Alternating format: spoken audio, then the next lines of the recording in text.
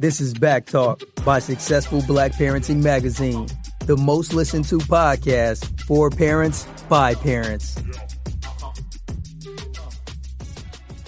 Welcome to Back Talk. Today, our expert guests are Dr. Sylvia Owusu-Ansah, who is the Assistant Professor of Pediatrics of a major children's hospital in Pittsburgh, and Chuck Davis, the founder and the principal data scientist of Bayesiant, a provider of COVID-19 analytics to state and local governments.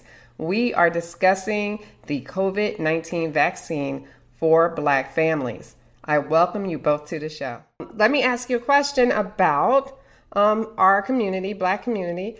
For the most part, we're weary and suspicious, to say the least, about any government health initiative, which I'm sure you both can understand considering we've been experimented on from GYN experiments, I should say, to the most infamous Tuskegee syphilis experiment on Black men. So I keep seeing that referred to on social media. And because the vaccine came out so fast, many are resistant to being the first in line to get it, and they're taking a wait and see approach. So let me start with Chuck. Why should we, as the Black community, get in line to get this vaccine? Yeah. By the way, thank you for having me. It's a great question given the history that we have with the medical establishment. The simplest way to answer that is because we're dying at greater numbers than our counterparts with this disease. For hospitalizations within the African American community, we're 3.7 times more likely to be hospitalized, and we're almost 3 times more likely to die of this disease. So, if there's anything that can help, this vaccine, and it's important. I know that we'll talk about this. There are actually 2 variants of the vaccine now. And a third that will be coming online shortly, and there are differences between them. But if we can reduce our hospitalizations and our deaths, we actually should be, arguably, probably first in line to get this vaccine. Absolutely. Now, you said there's a third. I know about the second, which is supposedly easier to get, correct? And what is the third one? So the third vaccine that is being considered right now is the AstraZeneca Oxford vaccine. Okay. And so there are different levels of efficacy. The first vaccine, the mRNA vaccine that we're familiar with, which is the Moderna vaccine and the Pfizer vaccine, those two, they roughly are about have the same effectiveness around between 95%, 94%, 95% is typically the numbers that are used. The AstraZeneca vaccine uses a different method to actually create the vaccine, and so far it's proving to be not as effective as the other 2 vaccines. But what you're trying to do is just get more vaccine out there, so that we can begin to be vaccinated. As you know, there have been close to 20 million or so, or close to 200 or 20 million vaccines in terms of distribution, and only 2 million or so doses actually given. So we're behind in terms of the amount of vaccine that we want to see distributed. And actually going into people's arms. So it's one thing to create a vaccine. It's another thing to actually get it in people's arms where we'll do any good. Okay, so we have Pfizer, Moderna, and Oxford. Okay, great to know. All right, I'm going to ask you too about the mutant strains at the end of the show. I want to know a little bit about that and if the vaccine is effective against the new strain that came out, which I kind of referred to by accident because I misunderstood your point, but now we know there are 3 different vaccines that will be coming out. Dr. Sylvia, why should we get this vaccine? So again, thank you for the opportunity to revisit, to come back again. I'm very honored. I support what Mr. Davis is saying. For our particular community, first, I want to own the distrust. It's valid. It's real. You previously mentioned Tuskegee. Henrietta Lacks is another component of that. There's a list that can go on forever. But the reality is that COVID exists. It is real and is affecting our community above levels of any other racial or ethnic group, meaning the underrepresented group, meaning Black, African American, Latinx, and Native American populations. As Mr. David quoted, 3.7 times to 3 times the rate for hospitalizations and deaths. We recently lost a wonderful family practice physician by the name of Dr. Susan Moore in Indiana from COVID. So it is very real. And one of the ways that we can effectively really combat this is the vaccine. In addition to continuing the 3 W's, which is to wear a mask, wash your hands, and watch your distance.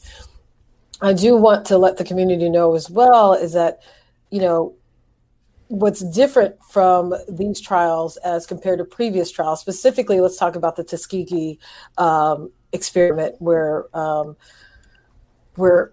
African-American males were prevented from getting a medication that could cure them from a particular ailment, in this case, syphilis. For these particular vaccine trials, there's multicultural trials,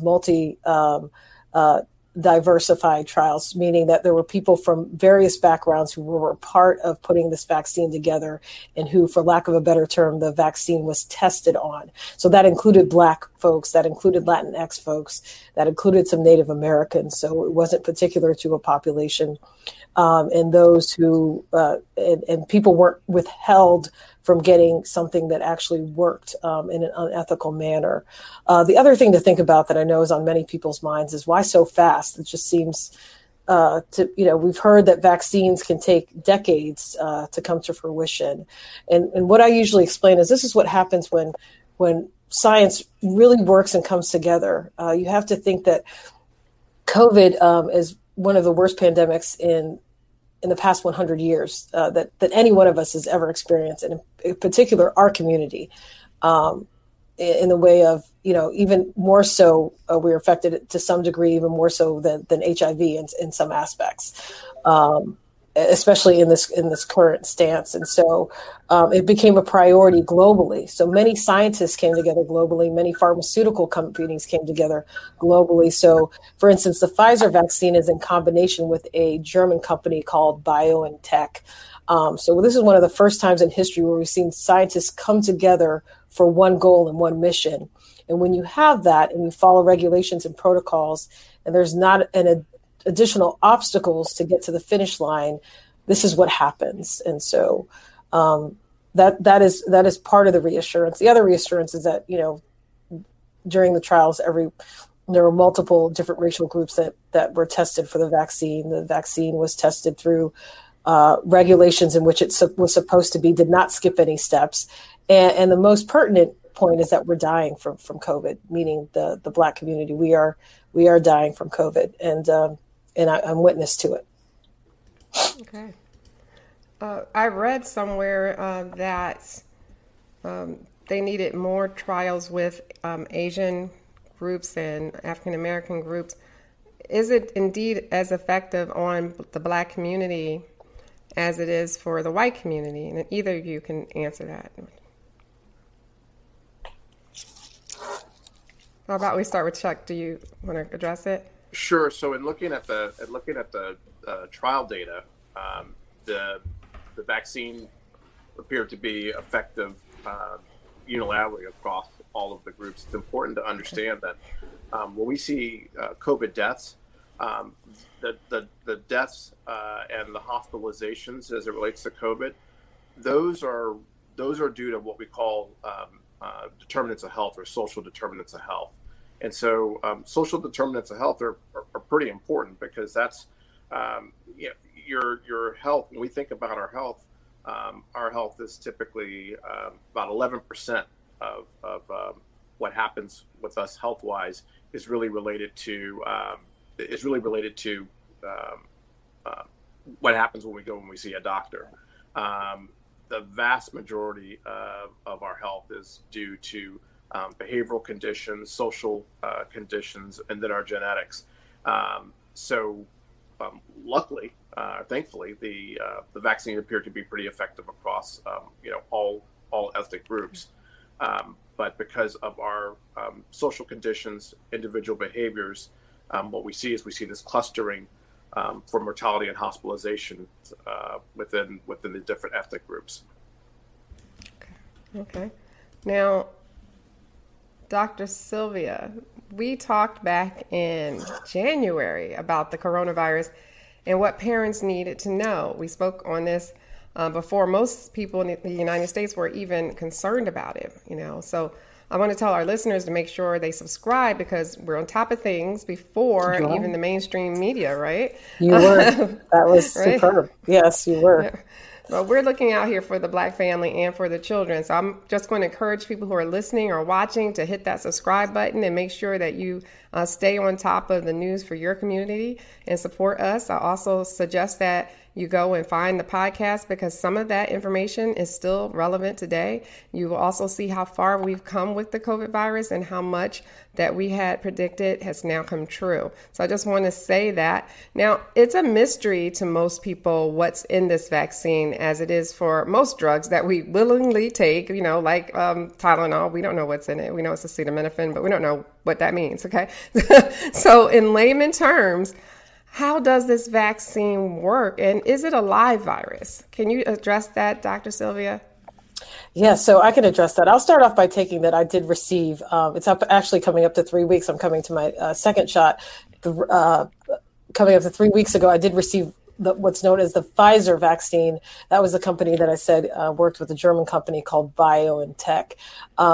The two vaccines that are currently out through Pfizer and Moderna, or we use what's called mRNA. So mRNA is a component, a piece of our cell machinery that helps to make proteins.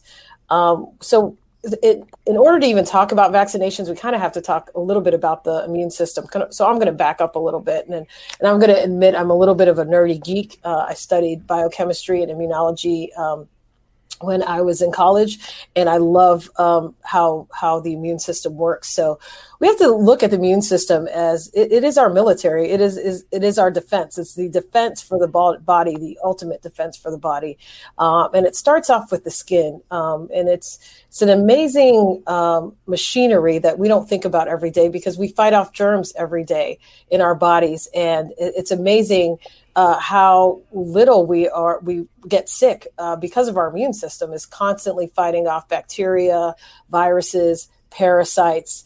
And it's only in those certain instances where the immune system may be worn down a little bit that we end up being susceptible. So kind of like the military that maybe doesn't have their guard up in certain circumstances and get susceptible to the enemy coming in. And so the immune system on its own does an incredible job fighting off infection and keeping us healthy throughout most of our lives.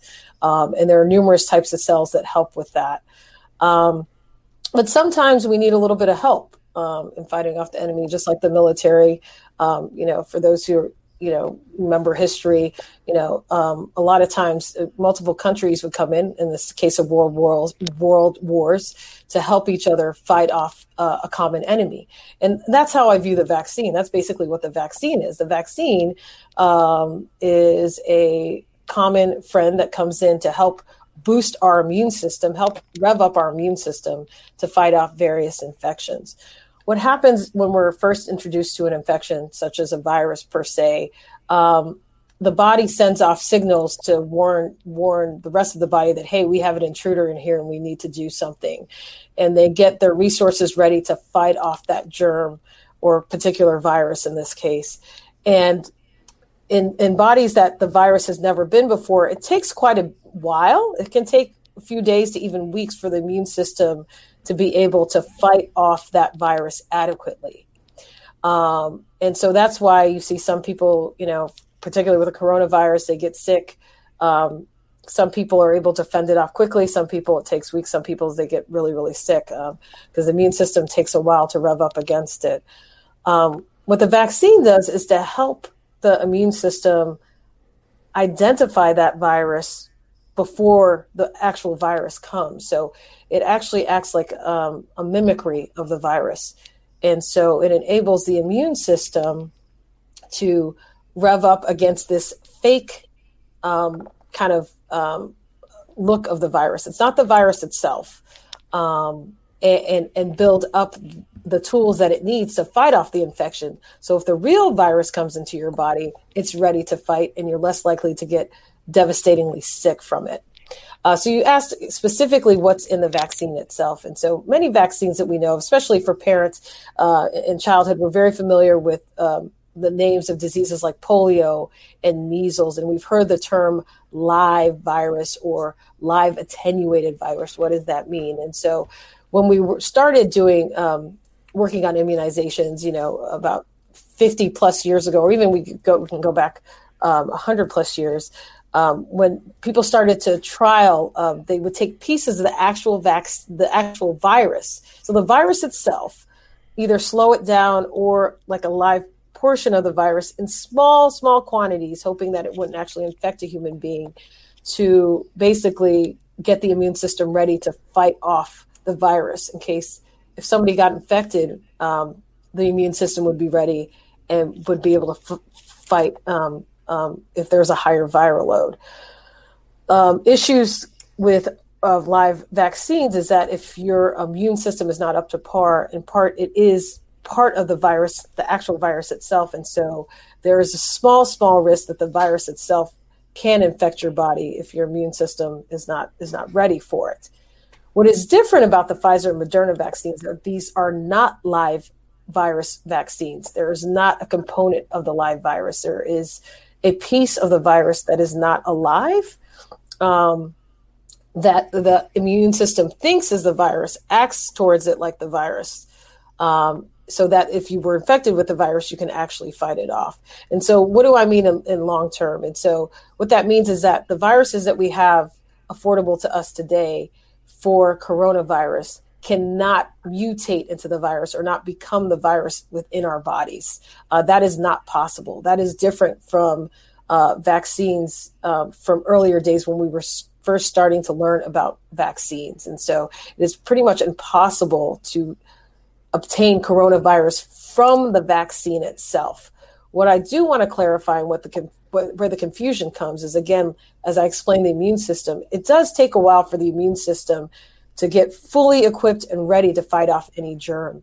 And so as you're getting vaccinated, in that process, if we're not continuing to practice our 3 W's, wash your hands, watch your distance, and wear your mask, and we happen to get exposed to the coronavirus or COVID-19, and it is possible, if that our immunity is not fully revved up yet, to get coronavirus from others within the population. But you're not going to get coronavirus from the vaccine itself. And so there's been news out there of healthcare workers who received the vaccine, but then got coronavirus.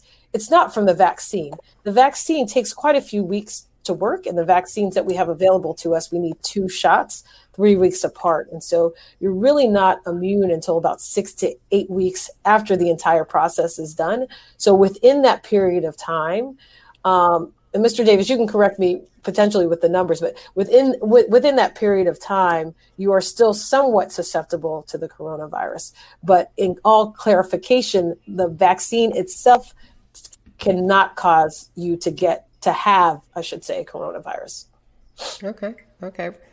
Chuck, would you like to piggyback on that or anything that she said there? Sure. Well, just one slight modification.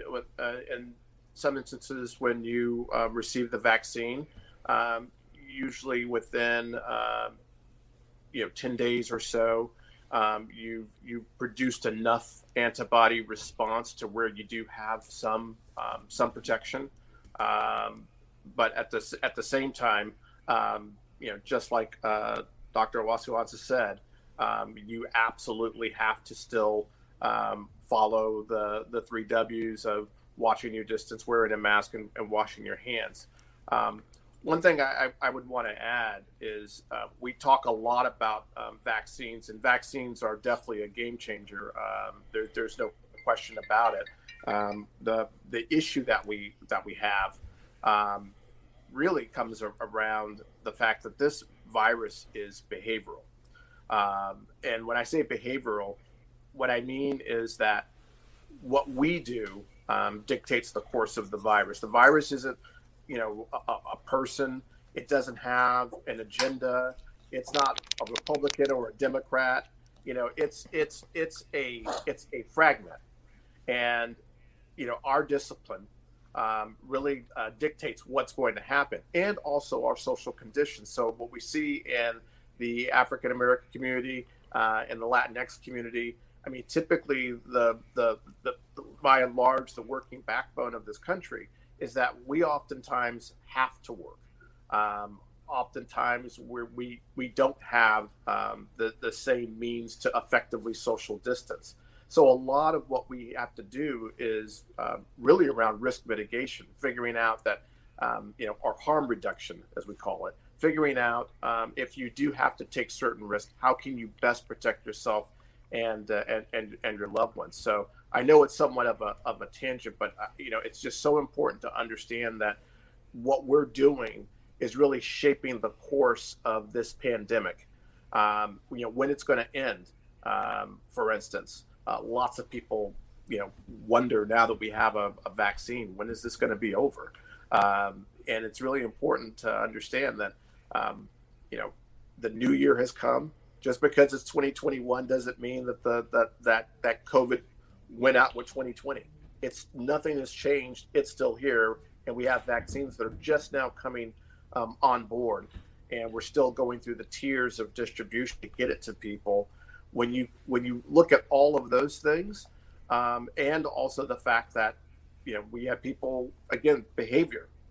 Hey, 2021, I'm going to party like it's 1999, and people were out there and they were getting together, and so we're going to have a Christmas surge. That's going to happen because people did get together, they did travel. That's behavioral. That's a conscious choice that people made. And what happened is that, or what will happen is we're going to see increased numbers of death, and we're going to see, well, I should say backwards, we're going to see increased hospitalizations, and then we're going to also see increased numbers of death because people really couldn't follow the discipline of not getting together, and they did so in an unsafe fashion.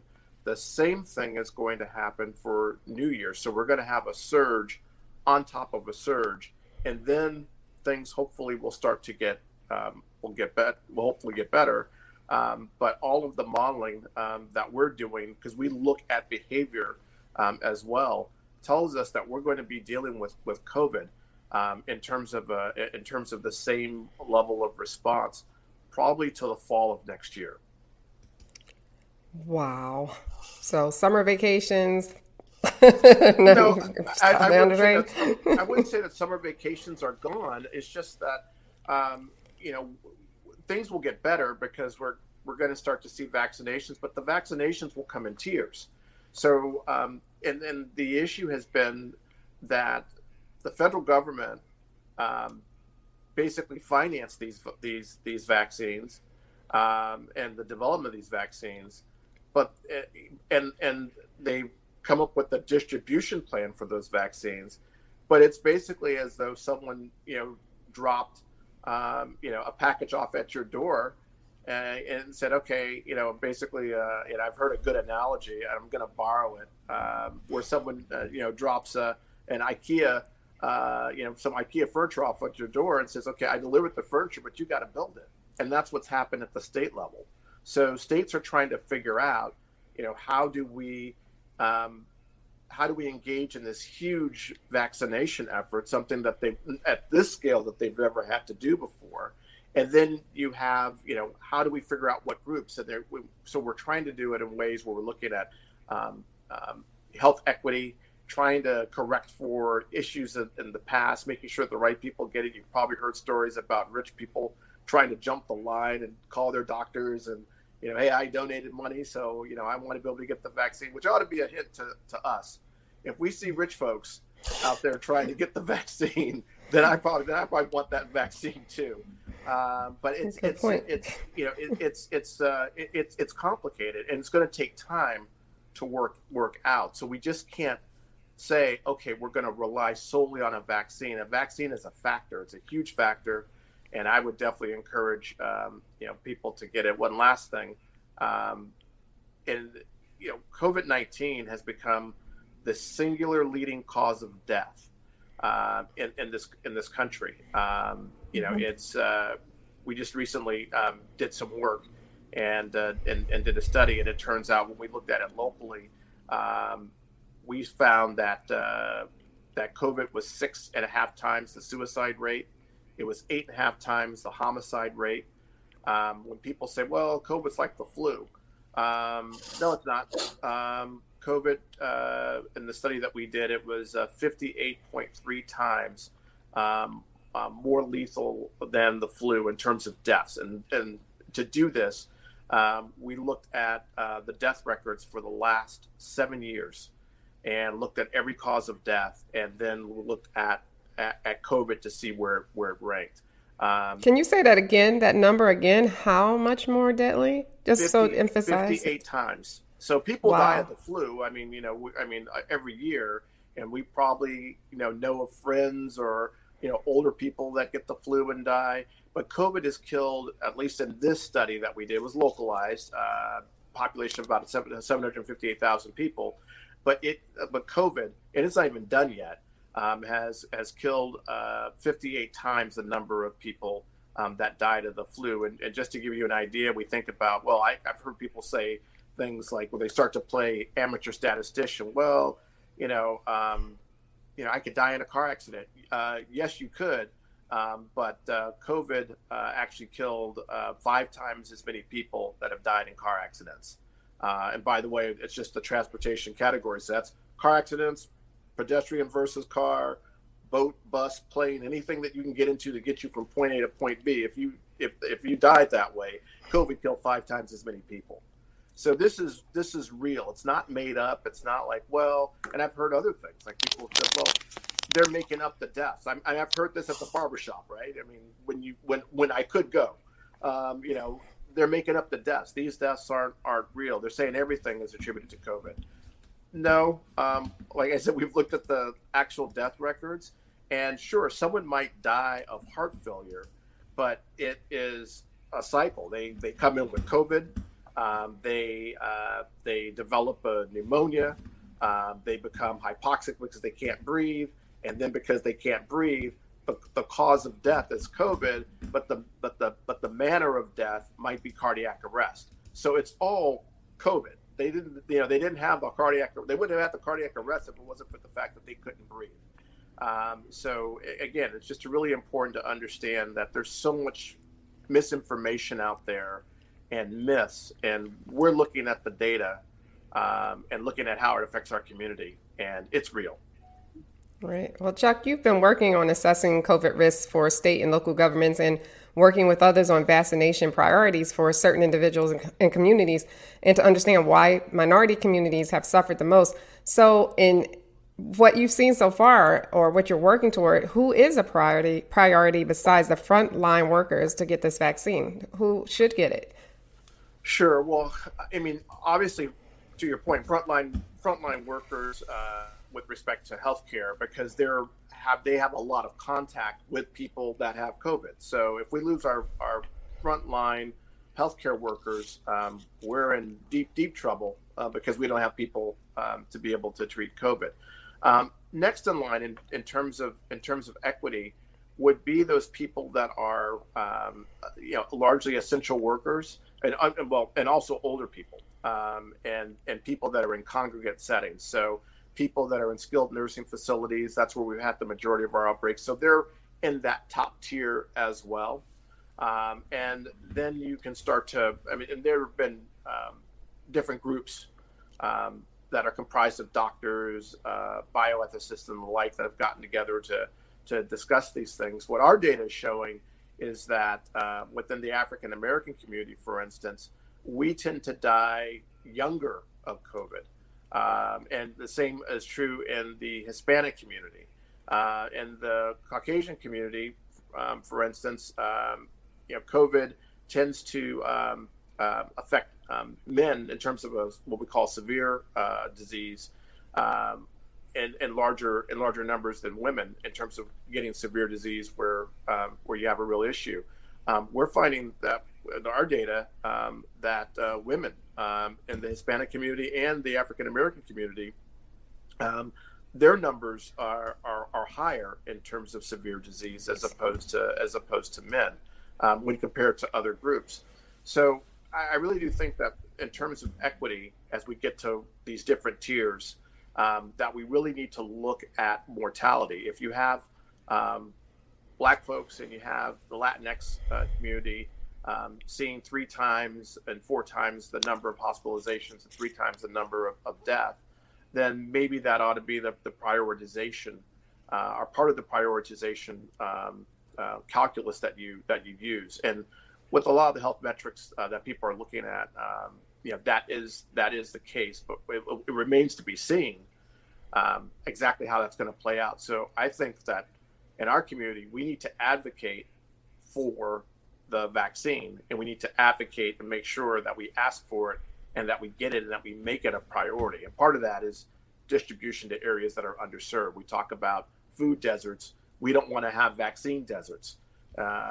We have to understand that within these communities, it's oftentimes harder to get to the vaccine. We need to look at efforts where perhaps we mobilize the vaccine and take it directly into the community. And so that's going to happen on a individual, localized way. I live in California, so I know that we have very specific efforts here.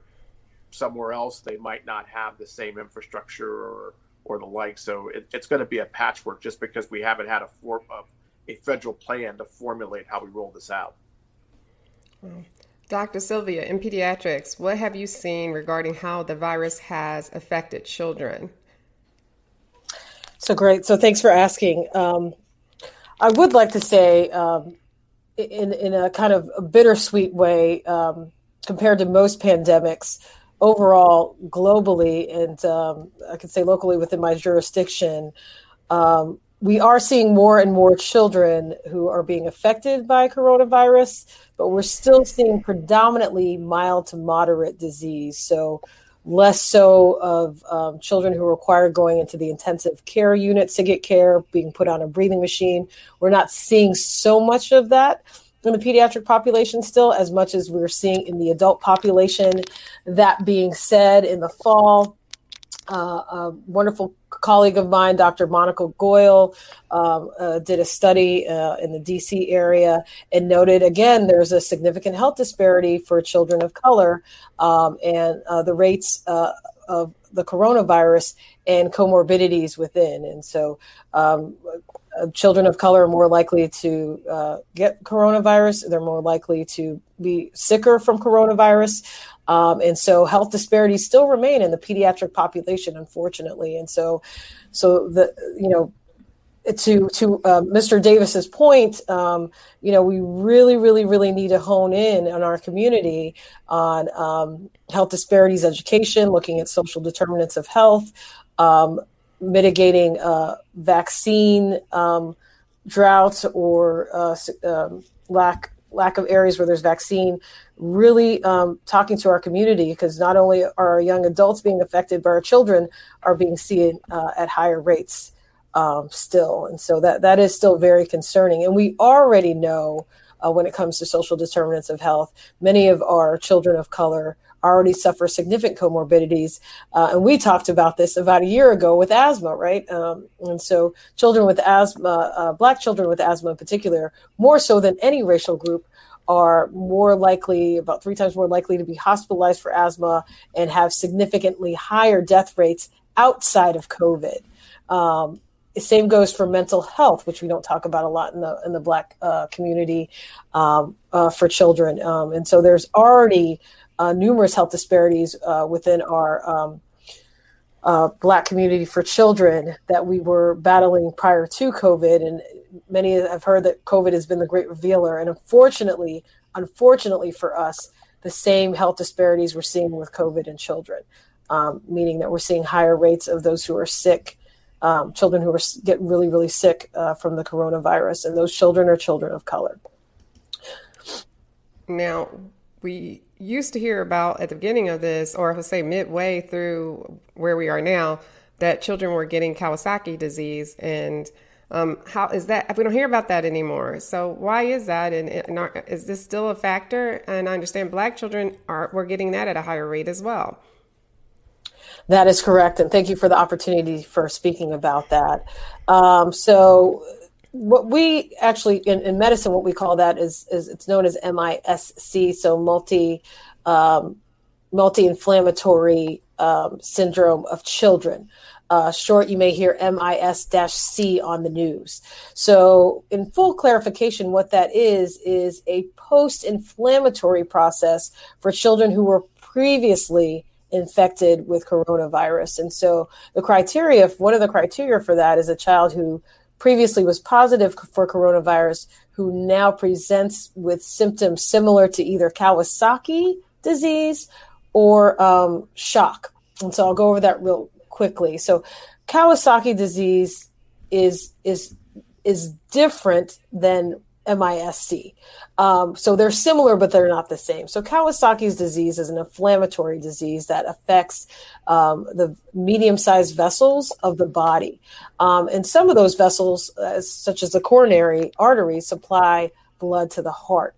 Kawasaki's disease in particular normally affects the Asian population greater than any other racial population. And what happens is we don't know what particularly causes it. We think it might be a virus that triggers it, but it causes an inflammatory process in which you get red eyes and a strawberry tongue and a rash. And the scary part of Kawasaki's disease is that can cause inflammation of the heart and create heart failure in children with otherwise normal hearts. And so we watch out closely. So Kawasaki's disease has been around for a while. We watch out closely for that. What this post-inflammatory disease of coronavirus does is has a similar effect to the vessels in children's bodies and the vessels around the heart. And so these kids can go into organ failure and end up being really, really sick. And so they can look like a child who has Kawasaki's in the sense they may have the red eyes and the rash and the strawberry tongue and the swollen glands. But what's different is these kids had coronavirus prior, and now this is after the coronavirus has left. The body's kind of reacting to the damage that the coronavirus has left behind.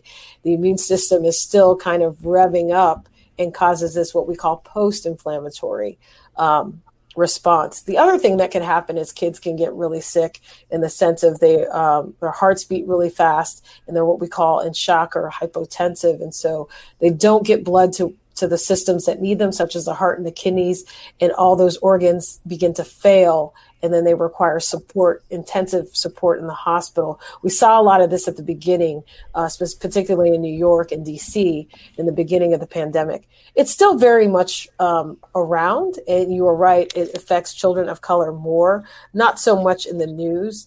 Locally, I'm not seeing as much of this, but it very much exists. What I want to make clear is it's not the same as coronavirus. It's not like when a child is positive for coronavirus, gets this disease. This happens after a child has basically had coronavirus, it's post the infection. So it's what we call post-inflammatory process. So it's kind of like what happens afterwards. So a good example would be if before penicillin, when people used to have strep throat and they didn't get treated for their strep throat, a few years later, they might get what's called rheumatic fever. And you still get it in developing countries where the bacteria creates some inflammation and you can get heart disease and things of that nature. Now, because of modern medicine, we don't see rheumatic fever so much anymore. But this post-inflammatory process is kind of similar to that. Does it still exist? Yes, it very much still exists. Is it in the height of the media? No. Are there extremely high rates? No. Is there a health disparity? Yes. So children of color, once again, both for coronavirus and this post-inflammatory process, are getting it at higher rates. Okay. So Chuck, would that put children low on the priority for getting the vaccination?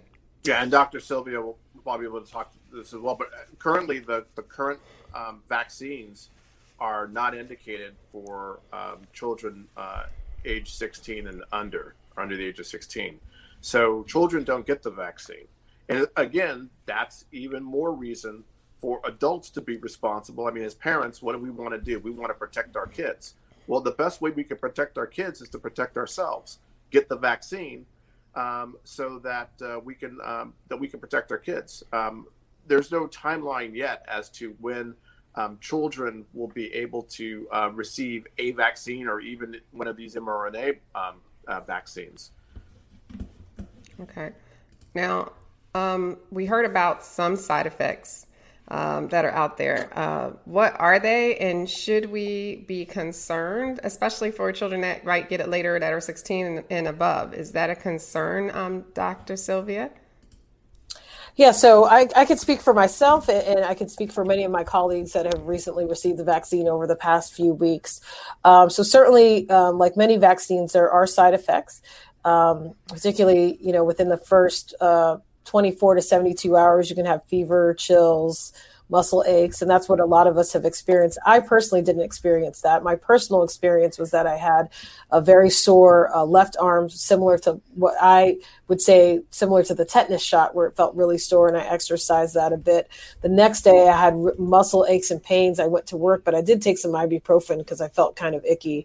And then like a day or so later, had a little bit of headache and dizziness, and have felt fine since. Haven't had any kind of symptoms related to the vaccine that I'm aware of since then. A lot of my colleagues have noted and documented fevers, chills, night sweats, muscle aches and pains, some dizziness, maybe a little bit of in the way of numbness and tingling. But most of the people that I've talked to, all those symptoms have resolved. Actually, all the people that I have spoken to, can't speak for everybody who's received the vaccine, but for those colleagues of mine that I have spoken to and interacted with, all of those symptoms resolved within the 72-hour mark. Depending on the vaccine, there are certain concerns for certain types of populations. So you've heard that patients who may have a history of anaphylaxis or a severe allergic reaction probably should, during the trial, there was notable anaphylaxis for the Pfizer vaccine. And while being administered in Britain, there were at least, I think, 5 to 6 folks who had significant anaphylaxis or allergic reaction who were then subsequently treated and fine. So these are some considerations that we may want to have moving forward. The good news is as time goes on, we're going to have more in the way of vaccine choices.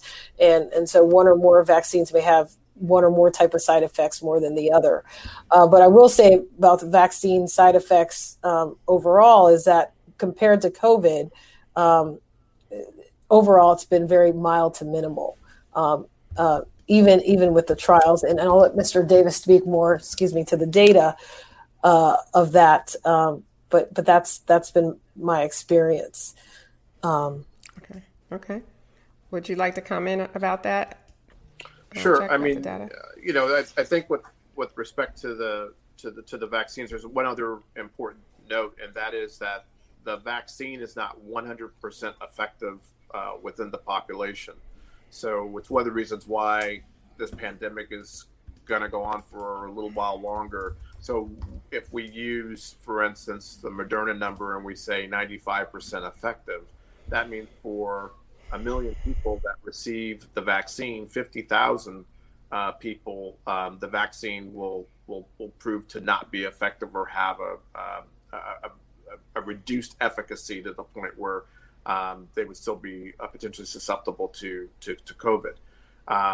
So that's important to note. It's not 100%, but those numbers are still incredibly high, given that most vaccines are typically in the 65% range or so. Typical influenza vaccine, maybe a little bit higher. So it's really impressive in terms of what we've been able to accomplish with the vaccine. The last point is the side effects. They're largely manageable, like Dr. Sylvia was saying.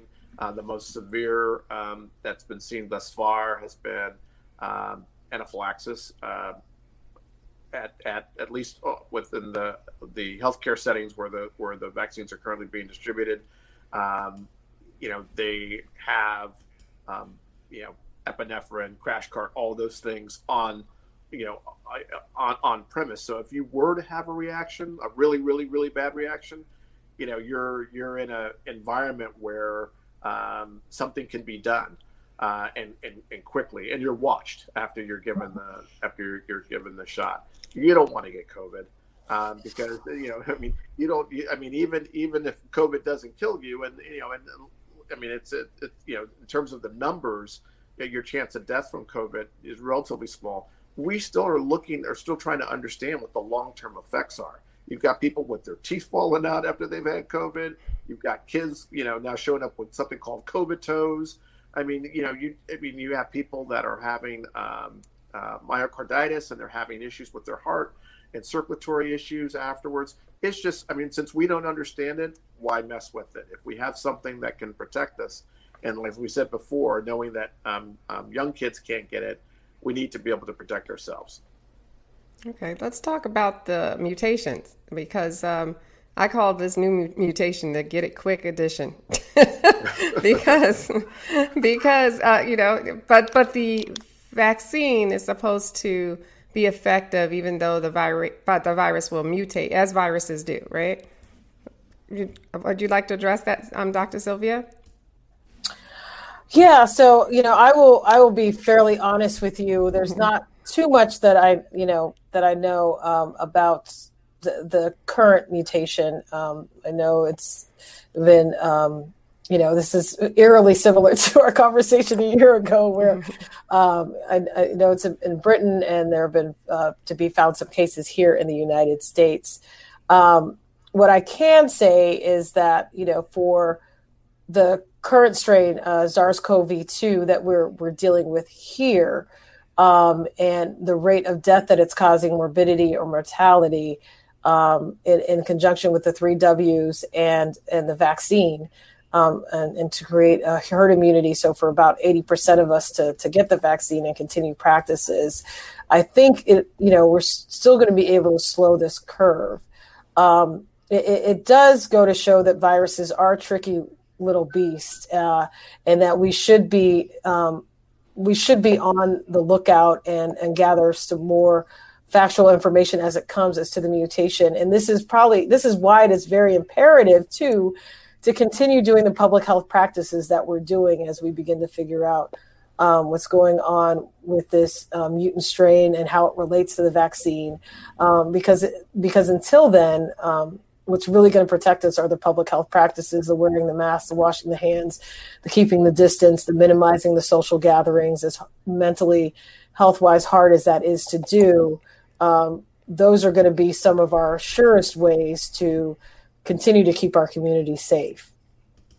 Let's talk about some of those behaviors, because you kind of addressed it earlier, Chuck. I know as I scrolled down my Facebook timeline, I saw families getting together minimally 10 thick with no mask on, elders in the room that are vulnerable, just through caution to the wind, it seems anyway. I know many of us have been tested before we go out to visit family, but I saw someone write, it was Dr. Kay Dingwell from Canada. She said using a negative COVID test to decide if it's safe to go to parties is like using pregnancy test as contraception. So let me just say that again for the people listening. Using a negative COVID test to decide if it's safe to go to parties is like using pregnancy tests as contraception. So that kind of, made me think, wow, a lot of people are doing that. They're saying, I got a negative COVID test. I can go and visit my mom now, or I can go and visit grandma, or I can go to this party because all of us got negative COVID tests. We start with Dr. Sylvia, can you address that? And then Chuck, I want you to talk about the behaviors that you found, because I'm wondering, will we ever get this under control with the behaviors that we as Americans are used to, doing on our daily basis, that maybe we just can't behave? So there's a couple things to that.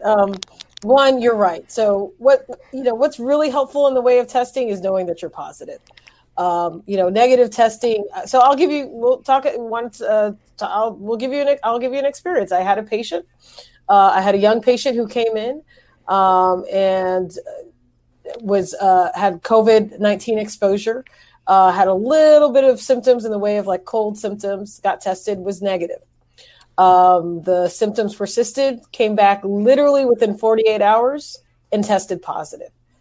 Right. So symptoms worsened. And so what does that go to show you? So the test is a snapshot in time, right? Just that snapshot in that instance, whether you're testing positive for COVID or not. In order to test positive, your viral load has to be to a certain quantity. It has to be a certain amount. So you could still be technically have the COVID virus or just have been introduced to the COVID virus, but your viral load is not big enough to be detected on the test. So you're tested negative. And so that's why in this case, this particular patient tested negative 2 days prior, but was persistent, had worsening symptoms and came back and was tested positive. Now imagine if you tested negative 2 days and then went down to Disney World with his family for vacation because he tested negative, and actually was positive 2 days later at one of the largest theme parks in the country. So we have to be, very careful in the way that we look at testing and what it does and how it serves its purpose. I kind of always look at it as, if you test positive, that's extremely helpful. If you test negative, it doesn't mean that you're out of the woods quite yet, because it's literally a tiny snapshot in time. And it can, the test that we have currently can only pick up to a certain viral load. And so if you haven't reached that yet, it doesn't mean that necessarily you don't have COVID. And so that's something that people really, really, really need to think about, even with a negative test, that it's very imperative that we continue to do our public health practices. Okay. And Chuck, are our privileges and sense of freedom getting in the way of eradicating this virus? Oh, yeah. Yeah, that's why we're, as a country, we're setting new records, per capita. And, to Dr. Sylvia's point, she's absolutely, correct in what she's saying, with respect to, the behavior. I mean, behavior is what drives this virus. And to your point, can we behave? The reason why the vaccines are such a big deal is because it's the first time where we haven't had to rely on everybody doing the right thing. And so when we look at different communities, and I'll share a story now. My wife is a physician as well, and she's Latina and works very heavily in the Hispanic community. And we were looking at COVID and positive cases within both the Black and the Hispanic community. And what we found is that the behaviors are very, very similar. So, in Black families, Hispanic families, we like to get together. A lot of our community is around, food and gatherings. It's the way that we show our love. And so what was interesting is that when we did the outreach and started confirming certain cases, we worked with a bunch of community-based groups. And one of the things that we did in addition to testing was we also did surveys to actually understand what was driving the behavior and to understand what the perceptions were. Because a lot of our behavior is based on a perception, and the perception could be wrong. And so one of the perceptions was, well, I don't go to other people's homes and do things with them, but it's okay. I mean, but I just see my auntie or I just see my tia, and that's okay because they're a family member, so they're safe. I know how they live, and still wind up catching COVID. So you can't assume or approach being safe. No contact between households means no contact between households, and it's incredibly difficult. It's hard. It's especially hard in our community because a lot of times, we have that big extended family with the grandmother or grandfather and combined care. It's really, really difficult. That and also our social circumstances. So if we do get exposed and we do have to and we do have to social distance and quarantine within the home. If we live in a smaller space, or if we have a larger family, that's harder to do. We did a study where we looked at the people where the transmission was rampant throughout the households, and we found that there was like this magic number of 2,000 square feet and less of the living space, and there was the direct correlation to how fast and the likelihood that people within the household would get it. Now, it's common sense. If you live in a smaller house and you don't have an extra room where someone can isolate themselves while they have COVID, then you have a greater risk of spreading it. So these are the things that we need to make sure that we're aware of within the community. If you do get COVID, all is not lost, but then how do you prevent other people within your household from getting COVID? And those are the kinds of discussions that I really don't hear happening at with the same level of volume and frantic concern as some of the other conversations. If you get it, how do you prevent everybody else from getting it? I think that's important. Right. Chuck, let me ask you, the last number that I saw was that Black Americans were 4 times more likely than white Americans to die of COVID-19. Is that true? Or is it a different number? It's a little bit lower. Well, it depends. The national number is 2.8 times more likely, but that's an aggregate number across the United States. If you go to a particular community, parts of Chicago, parts of California, where I live, that number is much higher. So it's really the thing about a pandemic is you can look at the general numbers, but really a pandemic is a bunch of little epidemics. And so in each community, you'll have a different rate of death because it's the composition of the community. If you take a particular area of Chicago, which might be predominantly Black, then the death rate might be 5 or 6 times as much. So it really depends on the demographics of a given area. But to answer your question, once again, in aggregate across the United States, that number on average is about 2.8 times. Okay. All right. So, Dr. Sylvia, let's talk about Dr. Susan Moore, because you leaked her story or told her story. Can you tell us what happened to her and why her story is significant? Yes, I can. And so, want to, start by thank you for the opportunity to talk about Dr. Susan Moore. I did not, want to start off with, I did not know her personally, but, I don't feel like we need to tell the story. And I thank you for the opportunity to tell the story. And I pray that let her family know that we are praying for them, in particular, her 19-year-old son.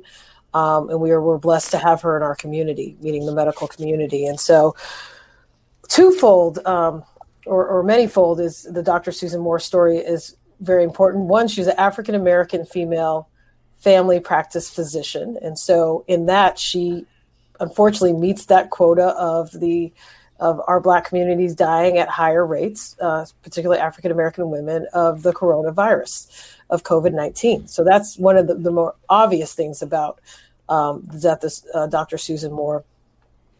What's equally as tragic is her treatment on her way to leaving us. I am part of a group called Physicians Mothers Group on Facebook.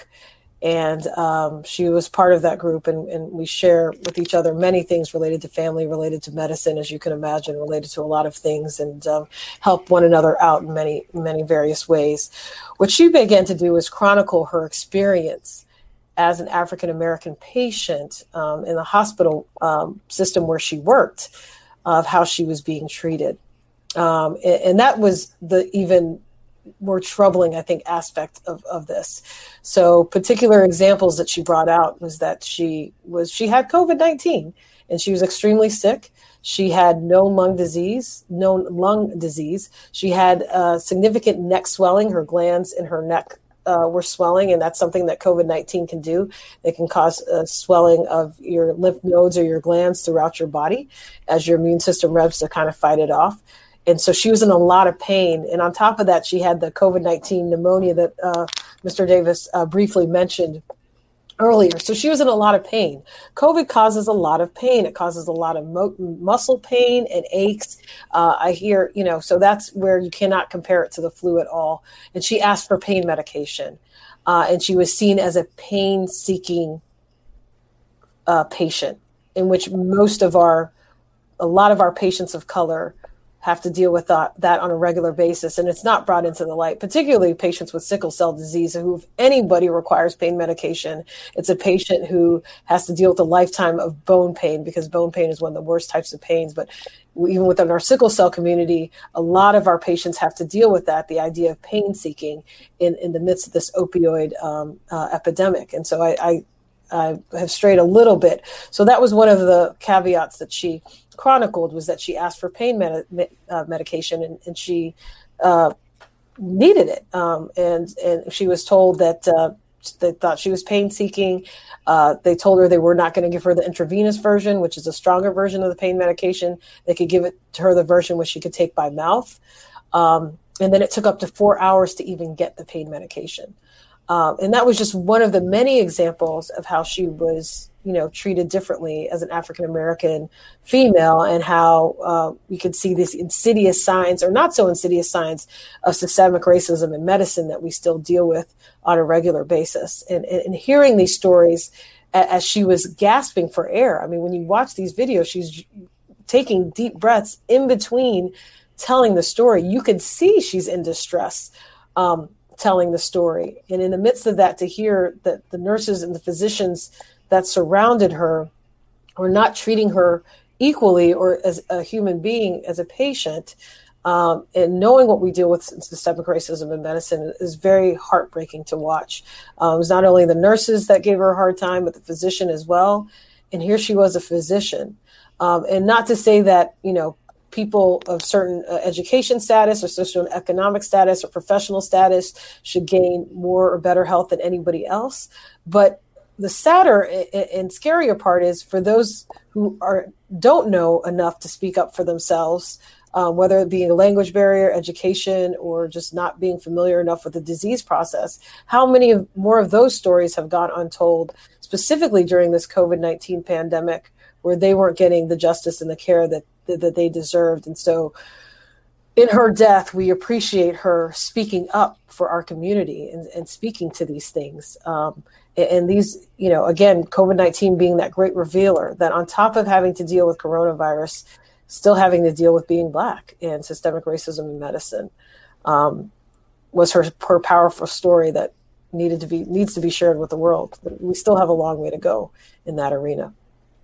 Right. So, this is even more of a reason to get the vaccines. We have to deal with not only the symptoms of COVID, like you said, but then the systemic racism on top of that. So getting the vaccine, hopefully, you can keep from having to experience any of those things.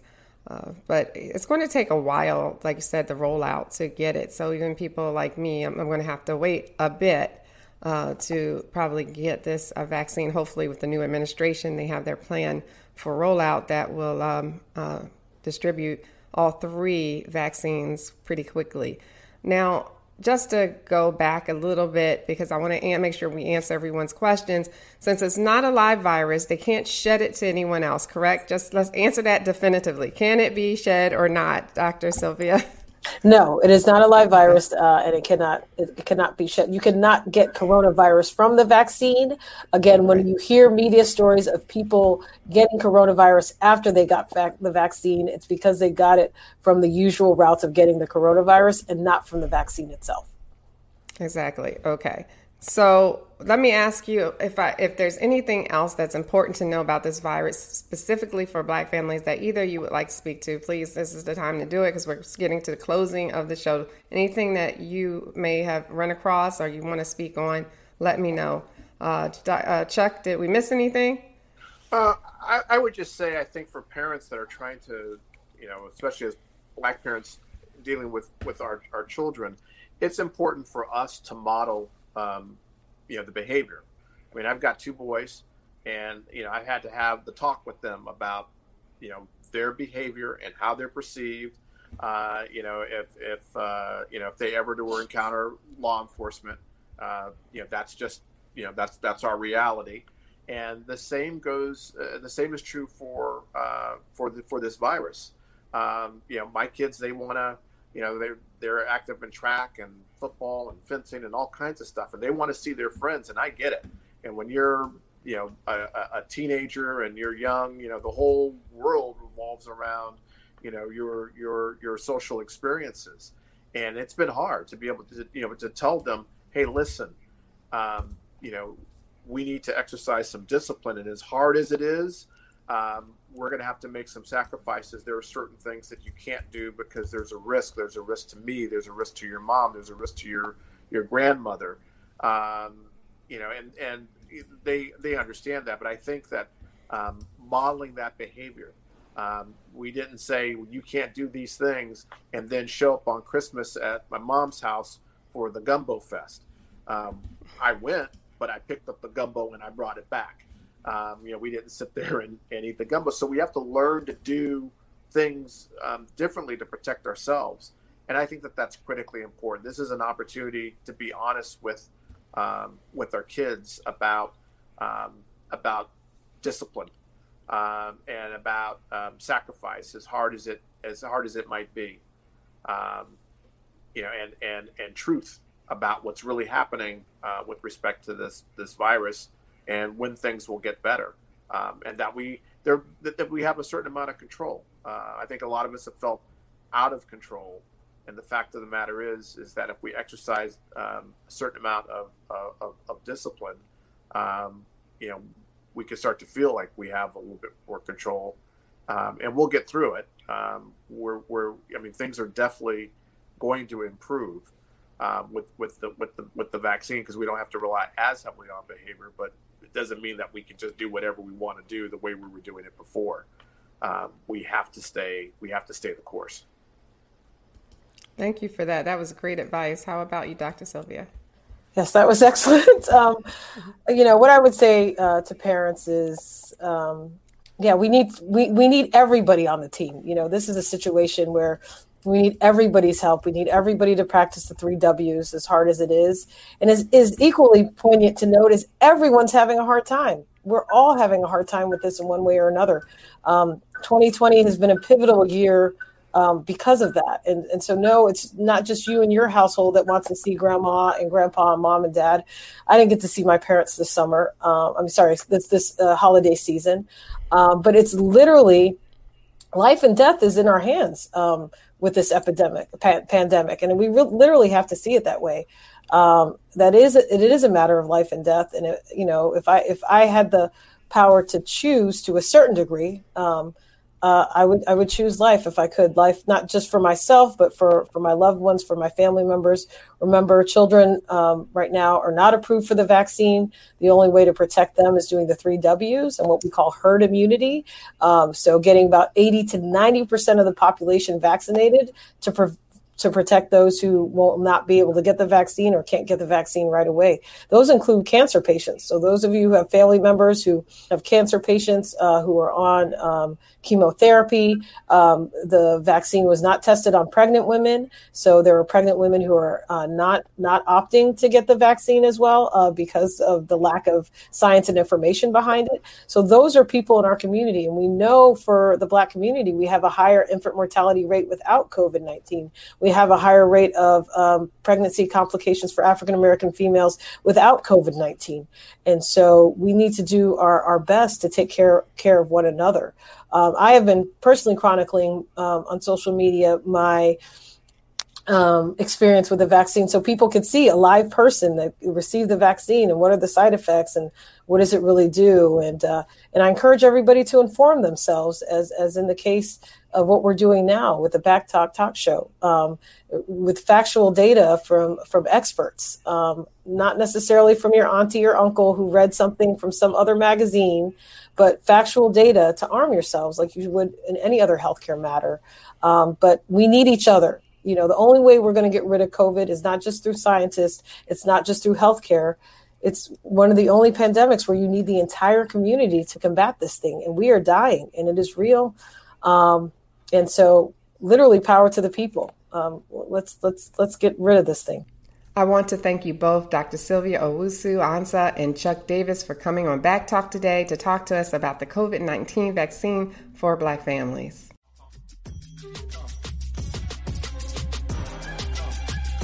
Thanks for tuning in to Back Talk by Successful Black Parenting Magazine. We'll see you soon.